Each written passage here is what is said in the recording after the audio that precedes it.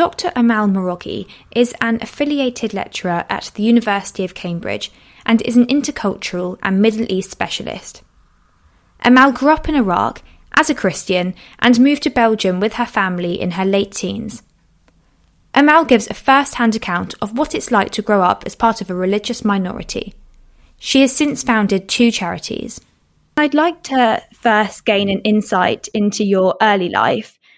I understand that you were born in Iraq, a predominantly Muslim country, and grew up there. Can you tell me what life was like in general, and particularly living within a Christian family? I think that the earliest years of my life are the happiest. A Christian family, we lived in a place that was predominantly Muslim, but it felt like a big family, that we were living a big family. It's just... like in the Arab world, you call everyone auntie and uncle. And it was really, everyone was an auntie and an uncle. It was like a big, big family. There were all sorts of people, Sunnis, Shiites, Turkmens, Kurds, even Christians from different churches and from villages as well, because they're, you belong to villages more than anything else. And really, it was like a big family. You go to school and you meet there the children that you are playing with outside school, and the teachers were friends of your parents. So it was the happiest. I never thought. Of course, we were very aware that we were different. We were Christian and at a very young age, but I had a family that allowed me to rediscover my identity in service of others. So, that's really very, very important when you start thinking about differences. And it's the surrounding that you have and the experience that you have that will shape you. And it's up to you what to do with that, with that experience and the surrounding, the advice that you get. Sounds like a big mixture around you. So did you find that there was tolerance and friendliness from your non-Christian neighbours too? You felt integrated into the community despite having another religion. You didn't feel too restricted in terms of practicing your faith externally outside of the confines of your own home and specific Christian communities? Mm-hmm. I think the answer to that is yes and no. It's always very difficult. There's a thin line between what you call free. No one is ever free completely, and especially in the Middle East, you have traditions, you have customs, and then it's not only because of your religion that you're restricted, but also the mentality is different. So I was aware from a very young age that I could do many things because I was a Christian. It wasn't prohibited, but out of respect for my Muslim neighbors, I wouldn't do them. And even language, we spoke Aramaic home. It was really strictly Aramaic and no other language. But once we would put a foot outside the house, it was Arabic. Because in my family, it was like everyone has the right to understand what you are saying. So it's very impolite to start speaking Aramaic with your friends, with your sisters, while everyone else around you doesn't speak that language. So, there were some very nice rules and guidelines that we would get. And that will, and I think that people around us, even the Muslims around us, appreciated that, and they knew that we were a family with principles, with values, very proud of our faith, and we were Christians and Catholic through and through, but at the same time very open and very respectful. And I think that is mutual. When people see that, they really appreciate your integrity. And at the same time, and if they are Muslims or people who don't understand your faith, you just accept it as a fact of life, and then you have not to moan, and you just have to see how you can live in a difficulty. I think that each one of us will have some sort of difficulties. In my case was how to reconcile being a Christian and at the same time living in a Muslim country, a Christian woman, and this is, at a very, very young age, really, at the age of 4, you realize that you are different. And you mentioned just even at 4 years old, knowing that you were different. Was there a specific point when that realization came, or were you always aware that you were in a minority? Not really. It was when I went to the, I don't know if you still call it kindergarten or nursery. And the teacher, like you have religion as one of the subjects that you teach, even children at, the age of 4. And, the teacher came and she asked all the children to learn one of the surahs of the Quran, probably the first one, I can't remember. So I dutifully went back to my to my room and I started reciting the the surah. And my uncle heard me, and he ran to my mom, and he said, I think that the mother is saying something which she shouldn't be saying. And then, so my mom came, and, my family explained to me that, I have to tell my teacher the next day that I cannot say these prayers because I'm a Christian. So, as a 4-year-old, you go there to your teacher and you say, and then it's your turn, and she says, Amal, I said, I'm sorry, I'm a Christian. I can't say this prayer. And I still remember the look of the teacher. She was very upset that a 4-year-old could say something like that. And that was the beginning. I still remember that look. I just wow, it really leaves an impression on you. But then you realize that you are different. But thanks to my family, it hasn't been a trauma. It was something that, they just explain it, that people are proud of their religion and they expect you to say that prayer. But you have to be firm in your faith and just say, no, I'm sorry, I can't do that because I'm a Christian.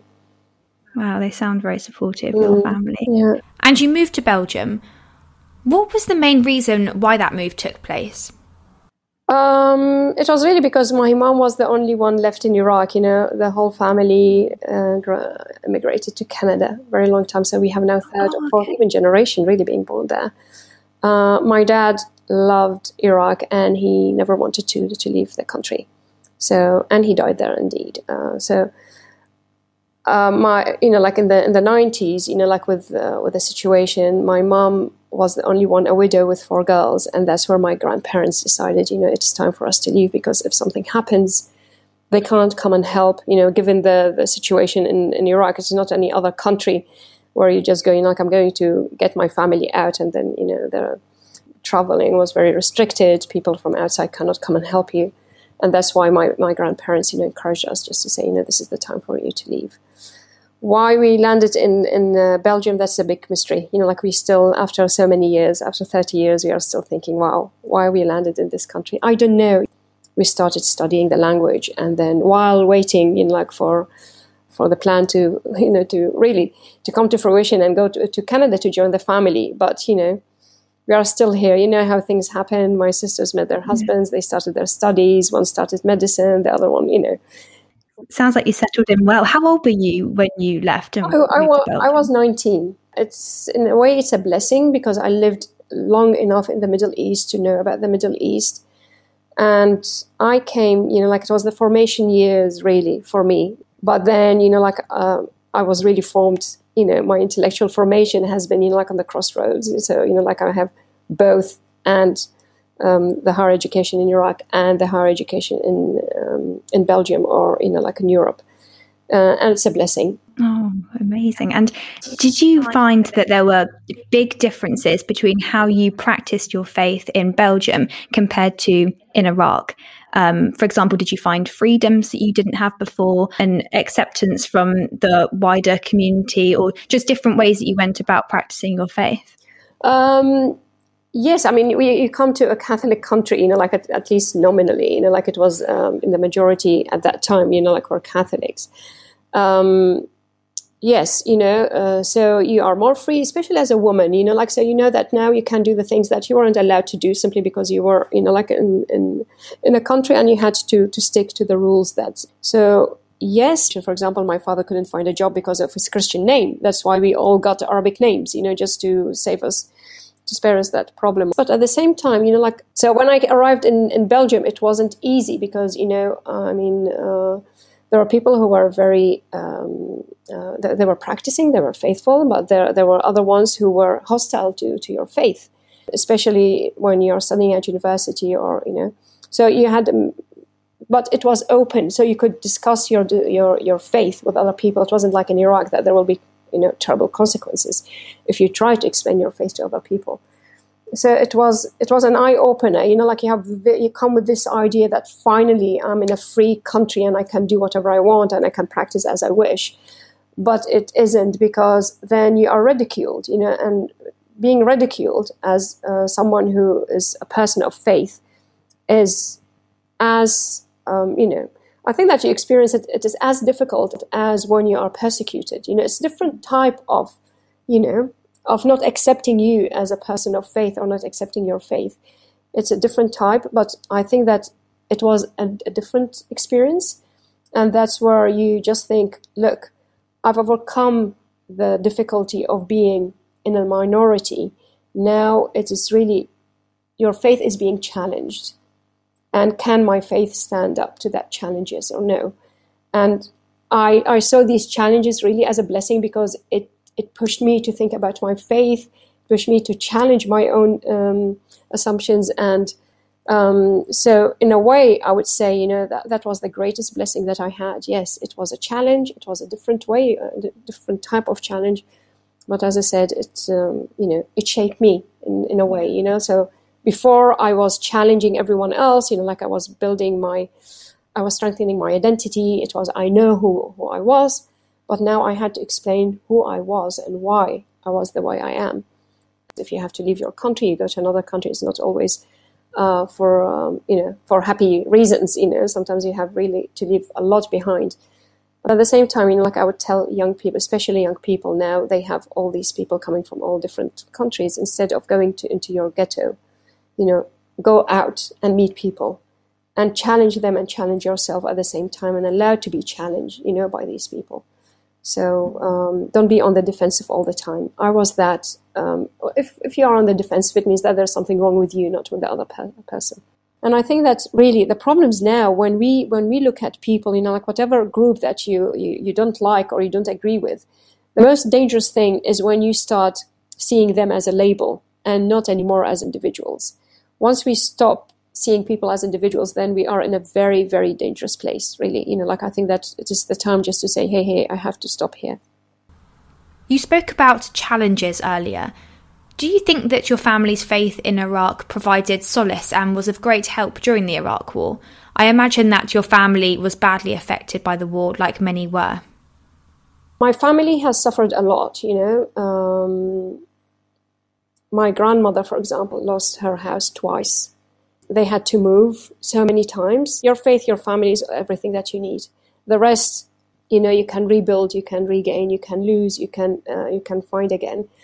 It helped my family a lot, it helped them cope with the loss of my dad at very young age. We were little girls, and I could see, I think that many war children will probably relate to my experience when you see your family really suffering and you cannot do anything. So you are suffering on your own as a child, but at the same time, you see people that you love most suffering, and you don't know what to do.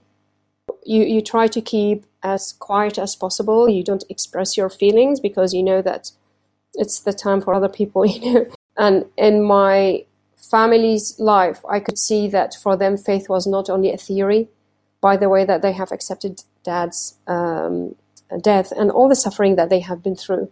So that faith is not just a theory, it's something that really will sustain you, not only when you are in difficulty, but also will guide you when you are when you are happy and you have everything going well for you. It's just a light that will guide you in whatever situation. And I saw that light guiding our family in the most terrible situations.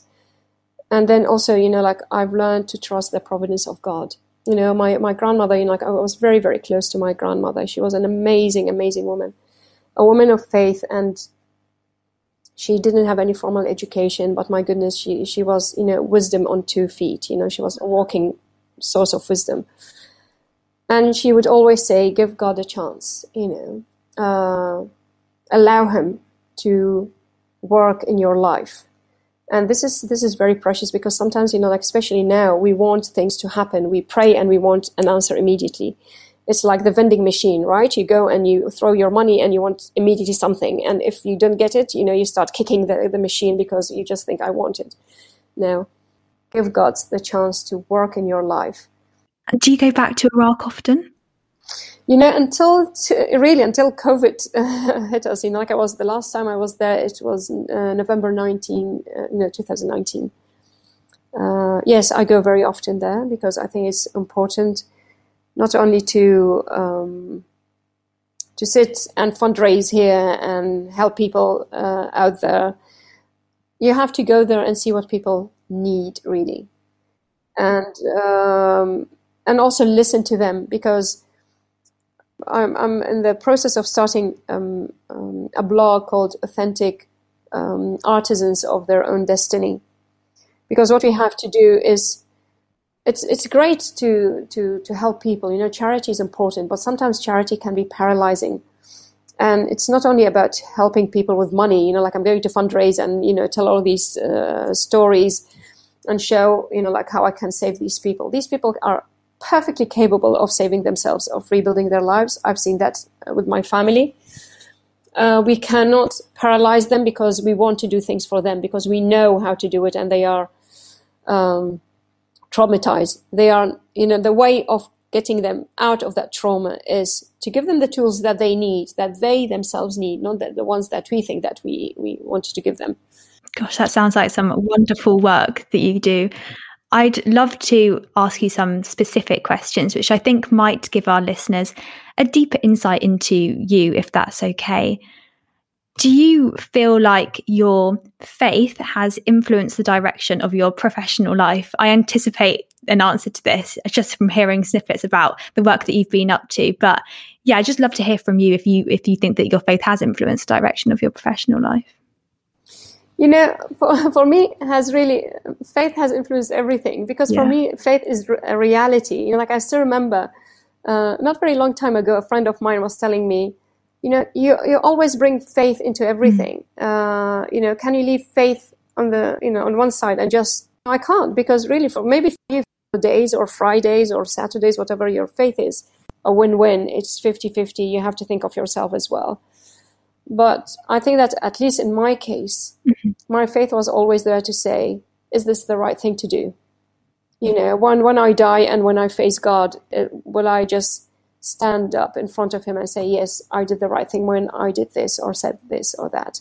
Apart from religion, what would you say makes you happy in your life or enriches your life in some way? Friendship. We're tribal. We love people who are like us. And, that's why you love your family, your country. I love being with people who are different, because since I was a little child, I've been surrounded by people who are different, and it's challenging, but I love it. I'm not afraid of being different. And I don't think that people, sometimes when you think of what would work in a society and how we can solve so many problems, is just to make sure that we can work out all these differences and make them disappear. But for me, it's not. No, we have to acknowledge these differences. We have to embrace our differences. But the big question is, what do you do with that difference? This is the thing. How can I live with you being different? And how can we find a common ground, so that you can live your difference and me, but at the same time we enriching each other without excluding each other. There will be tensions because you are different. This also happens in a family, and that's why it is differences, because these differences make each one of us unique. So yeah, friendship. I love reading books. I love traveling, music, good food, and I really enjoyed my life in England. I really found myself again. There are very different stages where you just think this has shaped me. This has been a catalyst in my life, and I think that my stay, the time I spent in England really shaped me. You mentioned music. Do you have a favorite piece of music, and why is it your favorite? I mean, I love Arabic music, and I love whatever you call it. Classical music, since we were little, we listened to ABBA and classical music. Part of the Arab world, I think most of them would love Lebanese voice and beautiful songs. I think that what I love about music, aside from classical music, I love hymns very much. Very difficult to say this is the one piece of music that I like, because there are many but classical, Mozart, any piece of Mozart.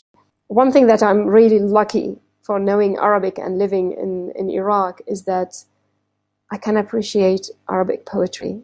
There is a richness in Arabic poetry that's beyond telling, So I love poetry. I love poetry in any language that I can understand. Finally, do you have someone who inspires your faith?